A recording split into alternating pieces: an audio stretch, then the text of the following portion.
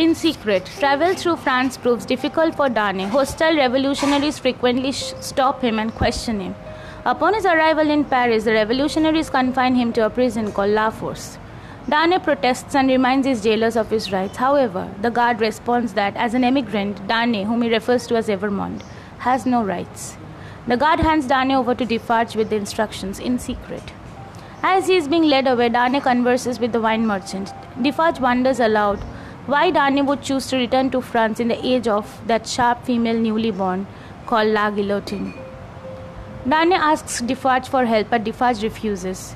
At La Force, Darnay feels he has entered the world of the dead. A fellow prisoner welcomes him to the prison and says that he hopes that Darnay will not be kept in secret, the anglicized form of en secret, meaning solitary confinement. But Darnay has indeed been sentenced to total isolation, and he soon finds himself in a cell measuring 5 paces by 4.5. The grindstone. Lucy and Dr. Manette storm into the Paris branch of Tellson's bank to find Mr. Lorry. They inform him that Darnay sits imprisoned in La Force. Manette remains confident that he can use his standing as a one-time prisoner of the Bastille to help rescue his son-in-law. Lorry sends Lucy into the back room of the bank so that he can speak to Manette in private. He and Manette look out into the courtyard where throngs of people sharpen their weapons on a grindstone. Lorry explains that the mob is preparing to kill the prisoners. Manette rushes to the crowd and soon a cry arises, help for the Bastille's prisoners, kindred in La Force. The Shadow. Fearing that Lucy and Manette's presence might compromise the bank's business, Lorry ushers Lucy, her daughter and Miss Pross to a nearby lodging. He leaves Jerry Cruncher to guard them. Back at Tellson's, Defarge approaches Lorry with a message from Manette. Following Manette's instructions, Lorry leads Defarge to Lucy. Defarge claims that Madame Defarge must accompany them, as she will familiarize herself with the faces of Lucy, her daughter and Miss Pross, in order to better protect them in future. The woman known as the Vengeance also comes. Upon arriving at the lodging, Defarge gives Lucy a note from the imprisoned Darnay. He urges her to take courage. Turning to Madame Defarge, Lucy begs her to show Darnay some mercy, but Madame Defarge coolly responds that the revolution will not stop for the sake of Lucy or her family. Calm in storm. 4 days later, Manette returns from La Force.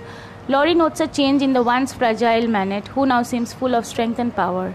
Manette tells him that he has persuaded the tribunal, a self-appointed body that tries and sentences the revolution's prisoners, to keep Darnay alive.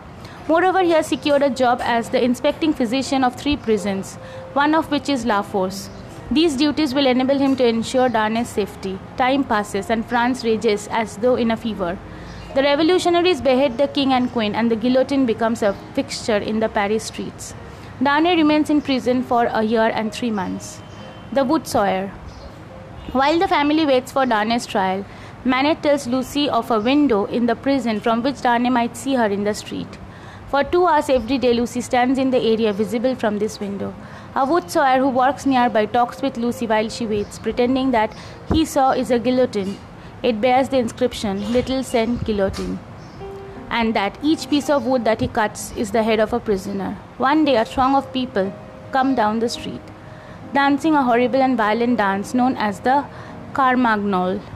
The dancers depart, and the distressed Lucy now sees her father standing before her. As he comforts Lucy, Madame Defarge happens by. She and Manette exchanges salutes. Manette then tells Lucy that Darnay will stand trial on the following day and assures her that her husband will fare well in it.